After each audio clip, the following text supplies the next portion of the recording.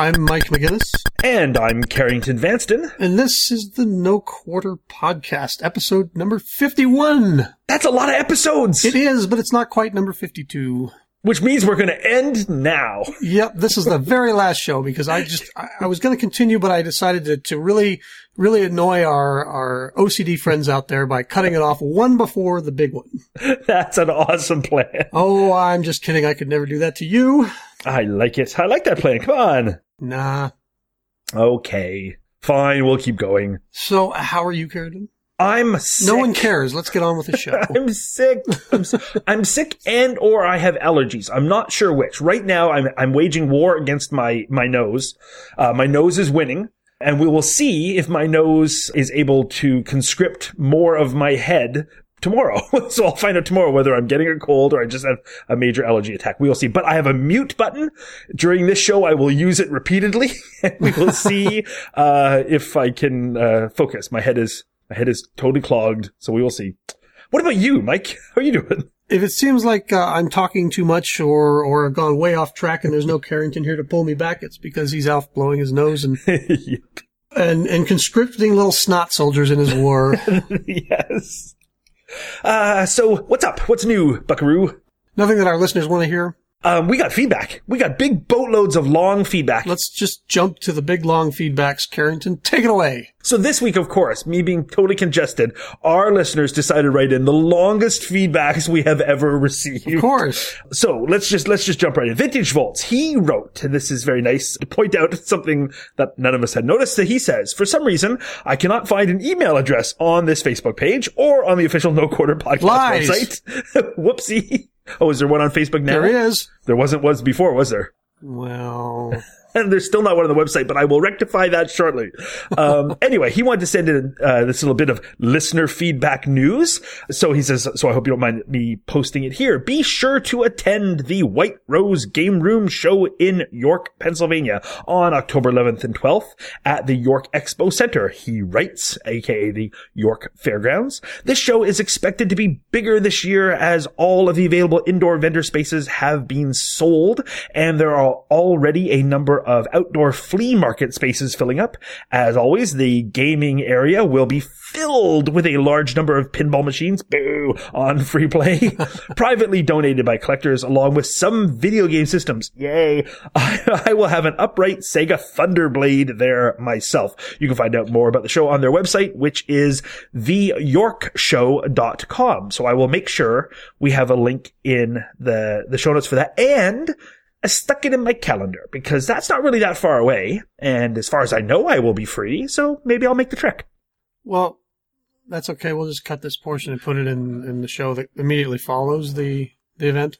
Because we wouldn't want to talk about an event beforehand. Well, we don't. No. Last thing we'd want to be is helpful to our listeners. So we also got, and I'll take a shorter one now as my head clears itself. I'll tilt to the side here.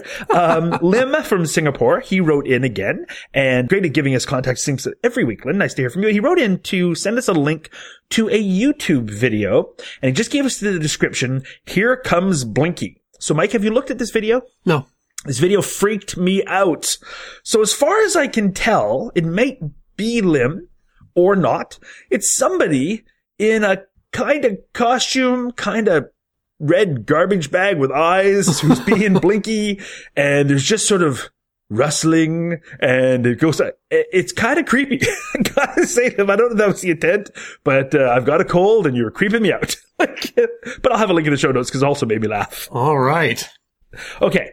I'm going to try a big one. I'm going to try a nice big long one, Mike. Here we go. You have my support. Okay. So Gary Eastwood Harris wrote in. Great name, by the way, Gary.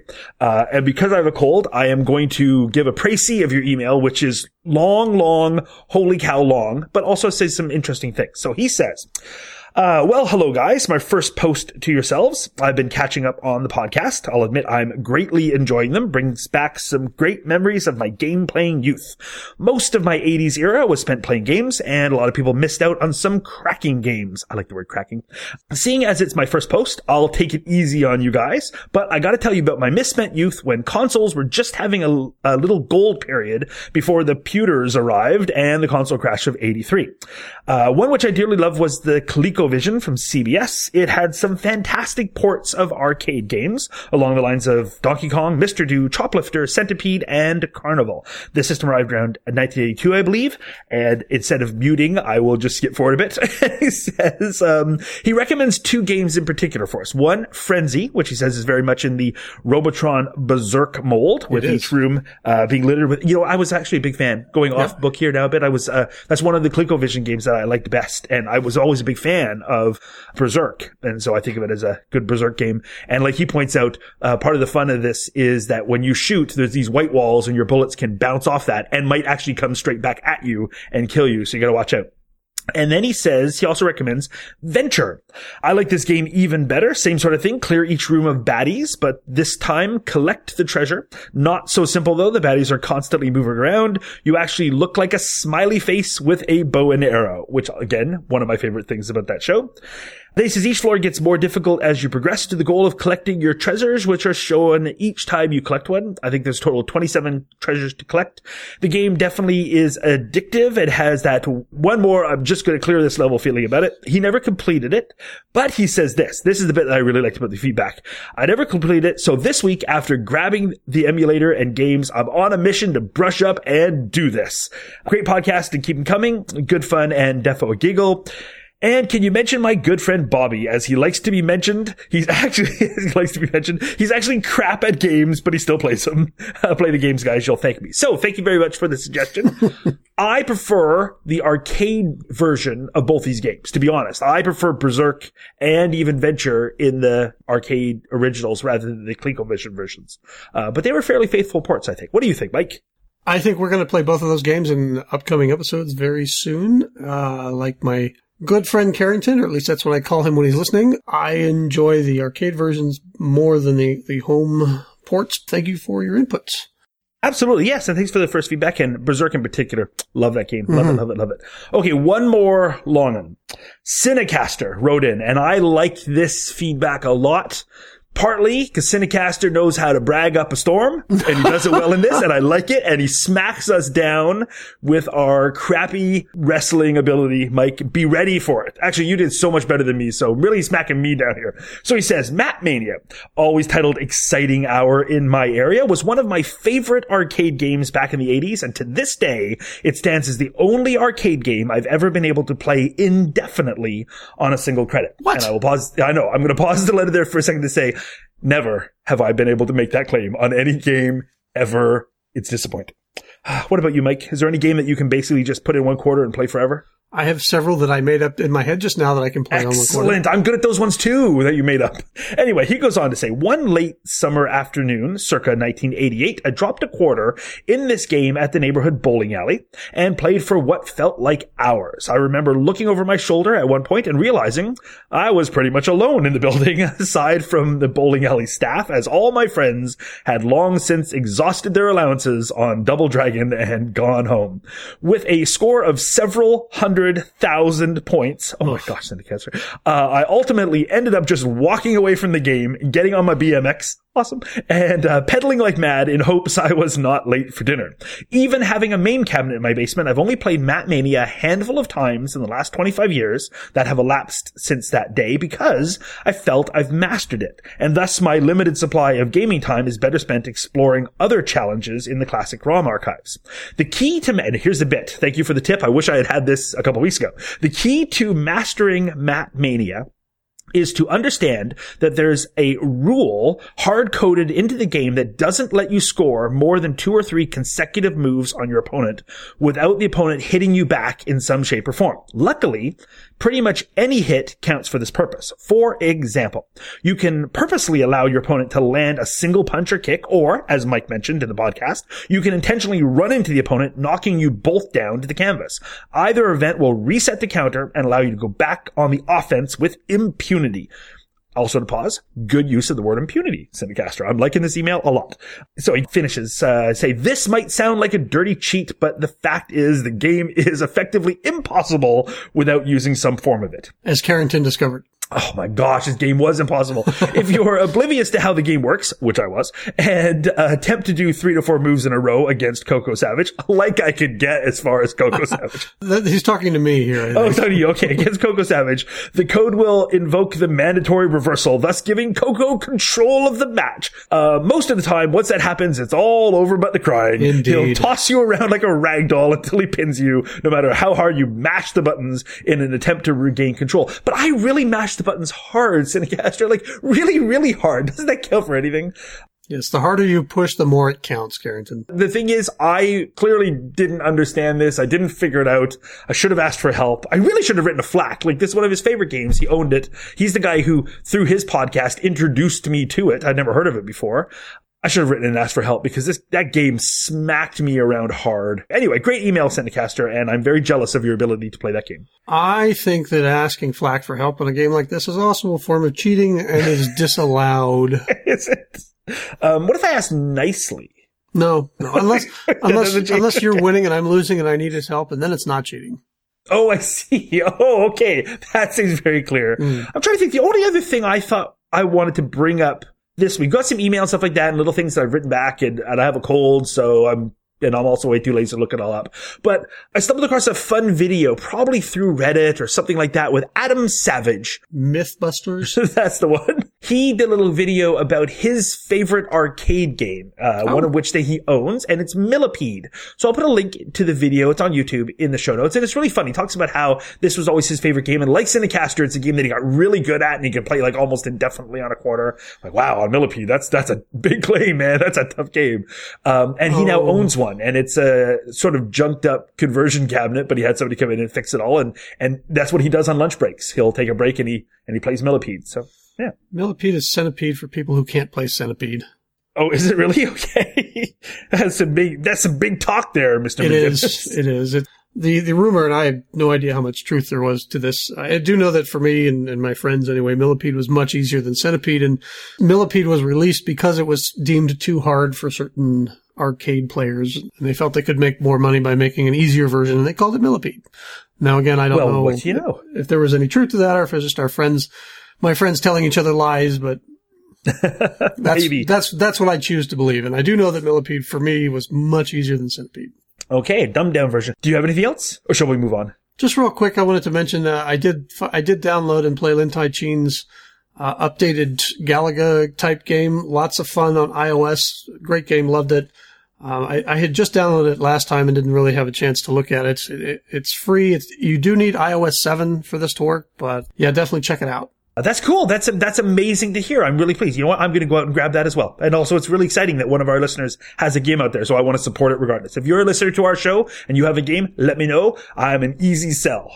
But I'm also really happy to hear that it's good. So that's fantastic. Unless you're a famous game developer, and then we will insult you.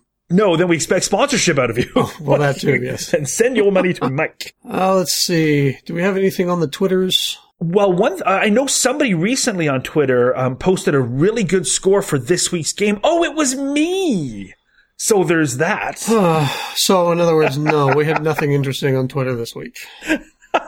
Well, then why don't we jump into this week's game? Because it's really good. We can do that. I'm anxious to talk about it. Yes. Oh, it's a great game. It's very, very difficult.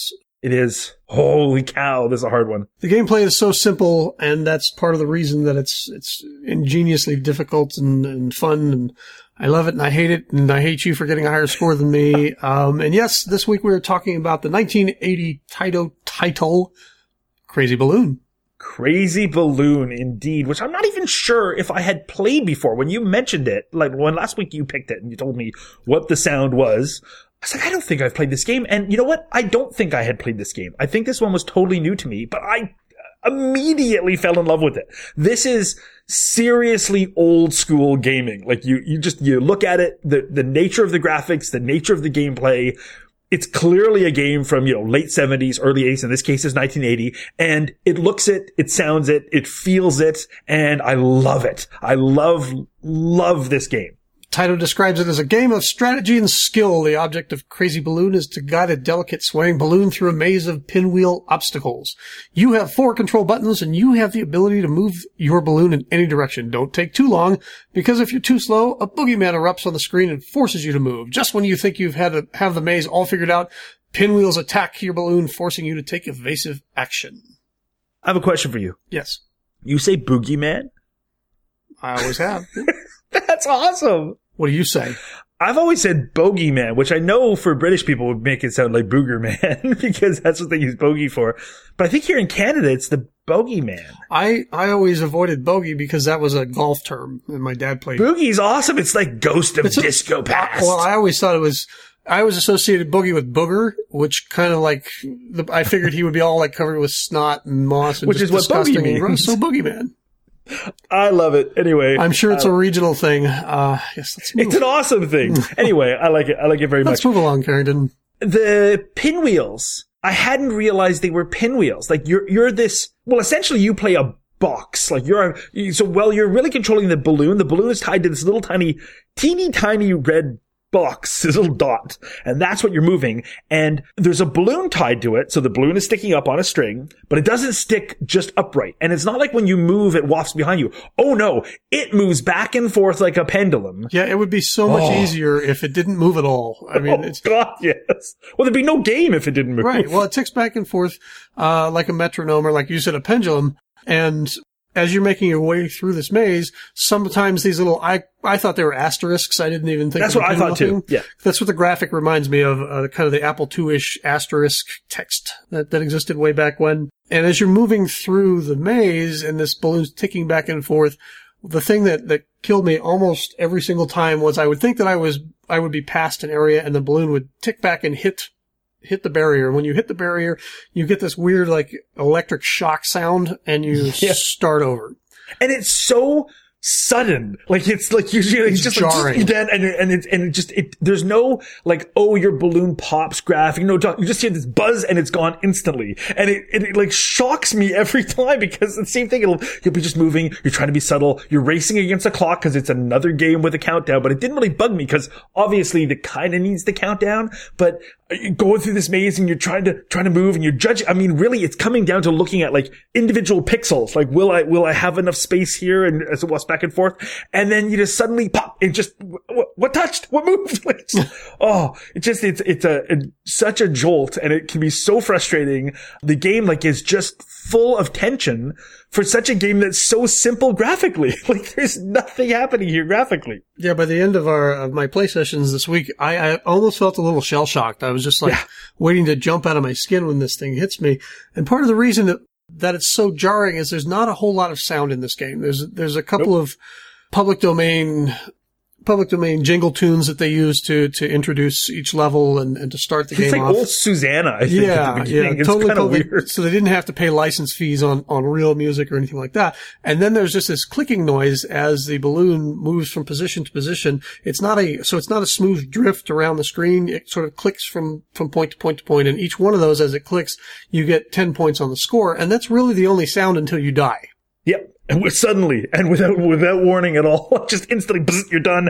Go back to the beginning of the maze. It's really tough. And then you've got, in later levels, some of the pixels will break away and start moving. So you have to time your movement. To my surprise. Yes. So you have to time your movement around these things while still avoiding the obstacles. And if you stay too long in any one place, as I mentioned, you'll hear a slightly different blipping noise, warning you that the boogeyman's about to show up and chase you down. You also have a timer that starts at it's the bonus point timer that a lot of these games use in order to motivate you to move on to the next level.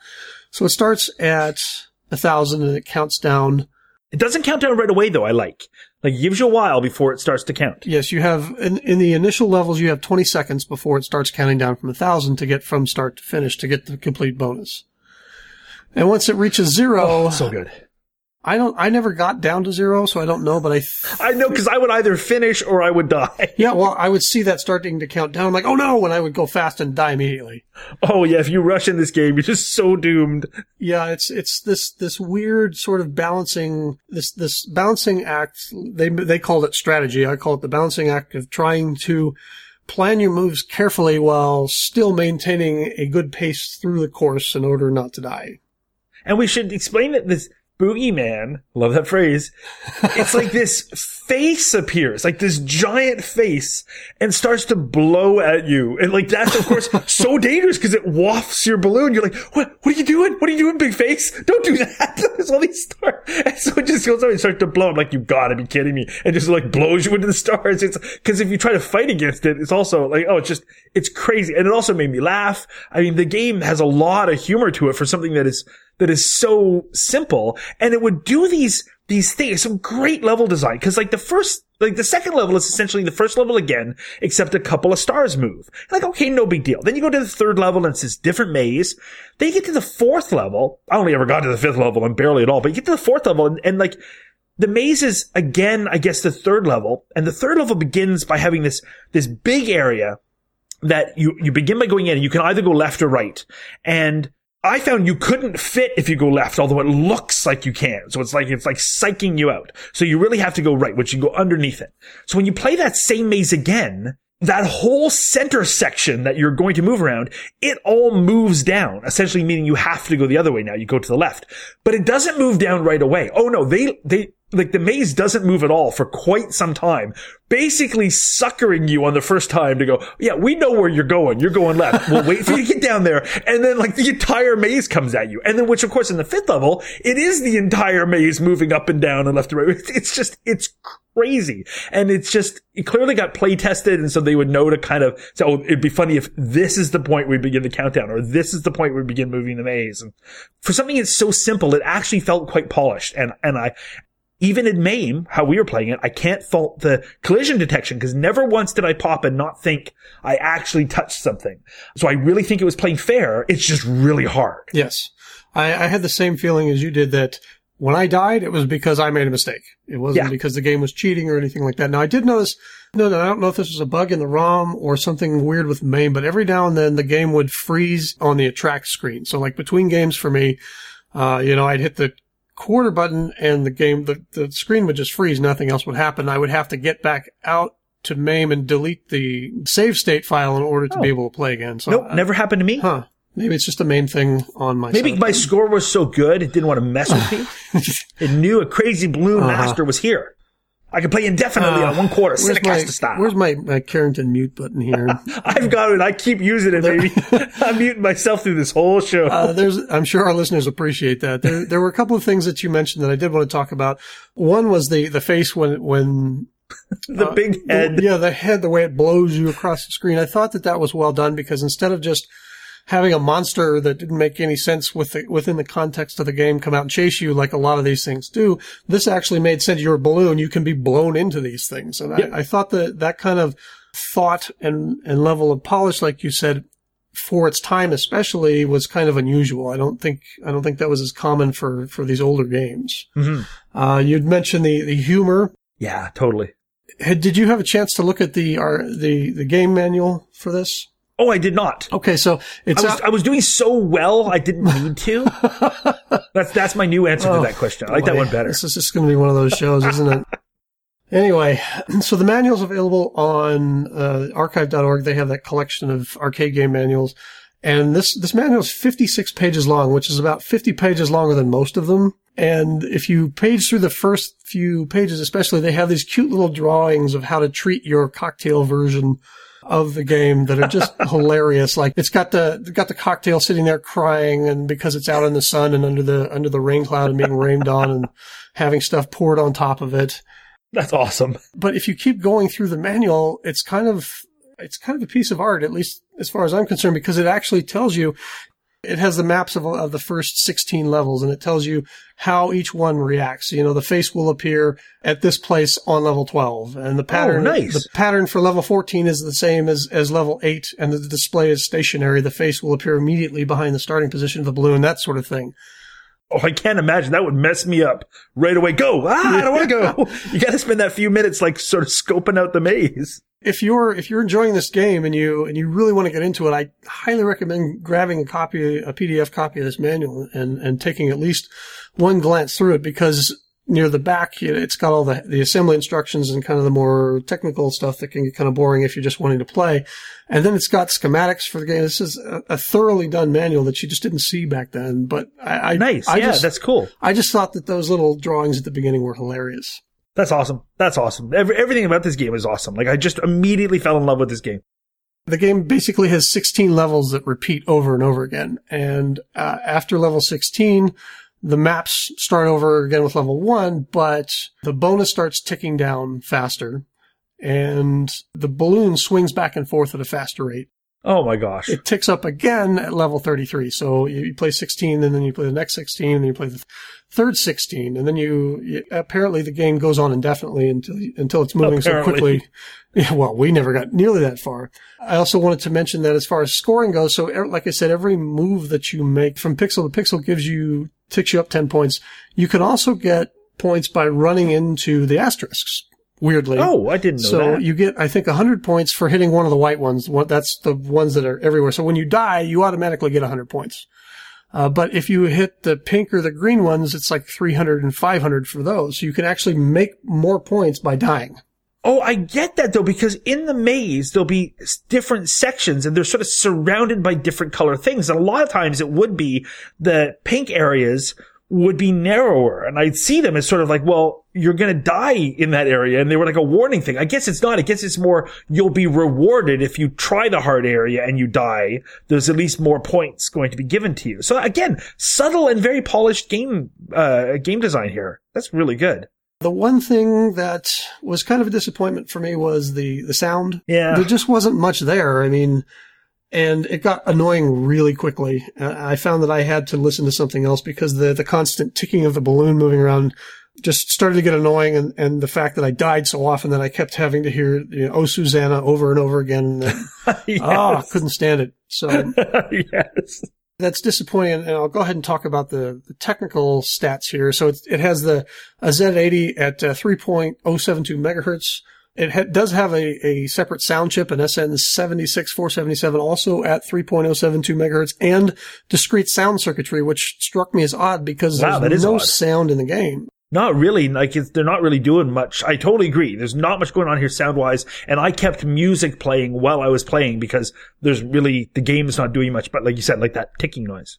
For all the times that I died and had to start over again, I never felt bored going back up through those first levels because I knew that I could die at any moment. It wasn't like I'd played this thing so many times that I had the pattern down like we talked about in Pitfall 2 and those early things.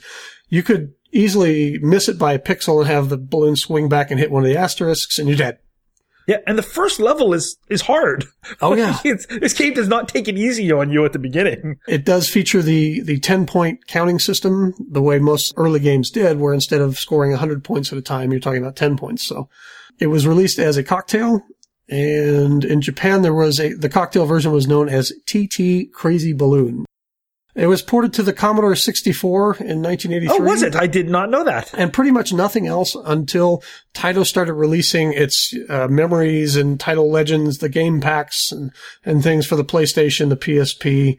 It did show up in Title Legends 2 for the PC CD-ROM and the Xbox in 2006. And other than that... Well, actually, there's one other cool port I found. Oh? There was a homebrew version released in 2005 for the Atari 2600 of all things. It was programmed by Manuel Rotzkar. I'm so sorry for what I just did to your name there, Manuel.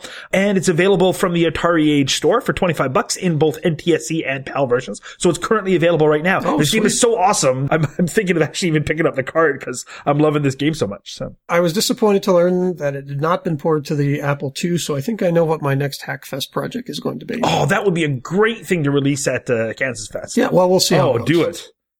So I'll make sure that I have a link to everything we just talked about. Just remind people, we have the show notes over at monsterfeed.com, and I'll make sure I have a link to the Atari Age store where you can pick up the card if you are as enamored with this game as we are. It is so crazy awesome. Love it.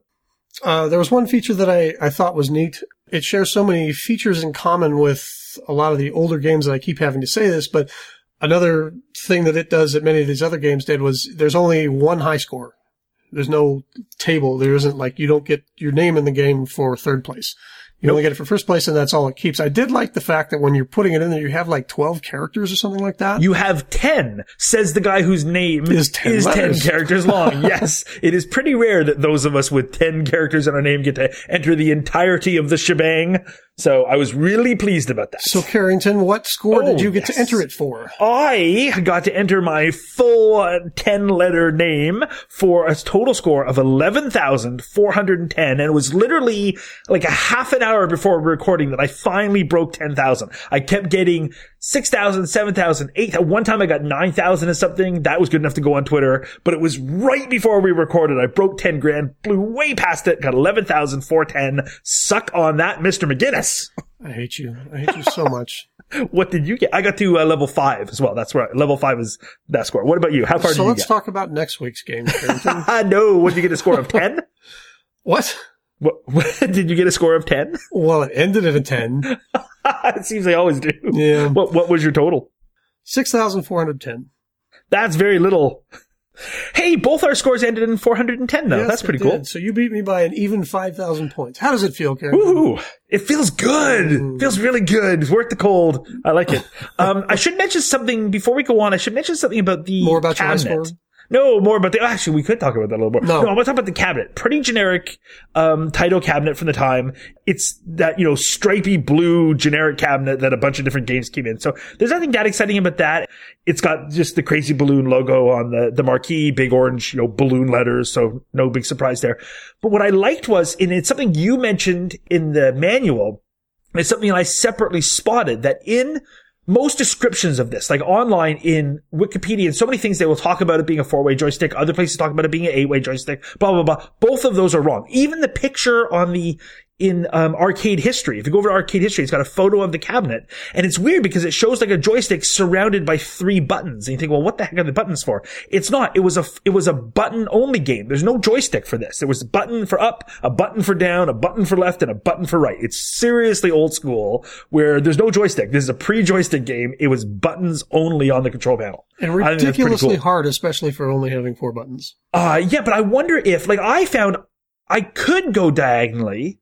So is it that you press both buttons together and it would let you go? So that's interesting. It was acting like a 4-way joystick, but really just using 4 buttons. And I love seriously old school games that are button only. Like when you look at the really old Space Invaders and it's like button for left, button for right, button for shoot. There's something charming about a button only game. I don't know why I knew this, but going into this, I knew that Crazy Balloon was 4 buttons. And I don't know how I know that because I never played this in the arcade as a kid. So I didn't actually play this at all with the joystick. And I found that even using the keyboard arrow controls to simulate the buttons doesn't make it any easier. No. It's still a hard game. It's a crazy hard game. Yeah, I was doing it with joystick. I tried buttons as well, but for the most part, I was equally bad both times. We did have one piece of listener feedback that I was waiting to address until now, and that's that we had not been doing the high scores recently, the records. Oh, whoops. And I can't find his name now, but somebody asked us to bring it back. So here it is. This week's game, of course, is Crazy Balloon, the high score. Now, the only place I could find a high score listed for this was on Twin Galaxies, and it was set by Donald Hayes, who is a member actually at Twin Galaxies and has a whole bunch of high scores that he currently holds. He got 466,920 points. Now, crazy, man. Like you must be so good at the tiny controls to be able to do that.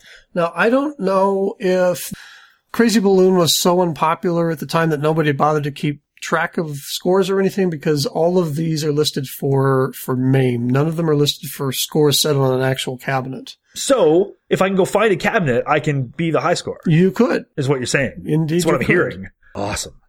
This is not a game that I think anyone need a cabinet for. No, but it's so good. But definitely added to my MAME favorites list. Oh, yeah, right away. Like, from first play, I immediately knew it was a game that was going to go into my favorites as well. I also we've talked about how it makes that ticking noise. Like, as you move a few pixels, you get a tick and you get 10 points.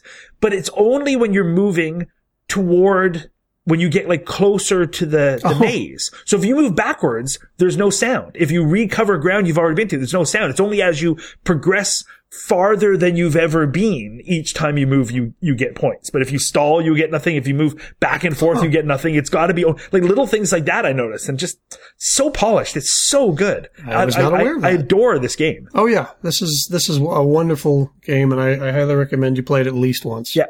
Absolutely. I bet if you load this up, dear listener, you're going to play it more than once. Yeah, I highly recommend. One of the best games we played in this first year of podcasting. Just absolutely adore this game. I think so too. So what about what's next week? What could possibly compete with this game? Well, what's coming up? I was going to ask you about that. Oh, because next week, of course, is our 1-year gala. Our huge celebration where we will officially have a Carrington quitting ceremony. Excellent. It's black tie. By quitting, only. do you mean firing? It is black tie formal, and there will be cheap champagne, strawberry wine, whatever you want to call it, and a moldy reddish sort of carpet rolled out over in one corner, I think. Nice. And I think we're even going to have a special interview. We got a few things planned. Yeah. But should we do anything special for the game? Does anything come to mind, Carrington? Nothing. My head is full. Ew. All right. Well, then we'll play this.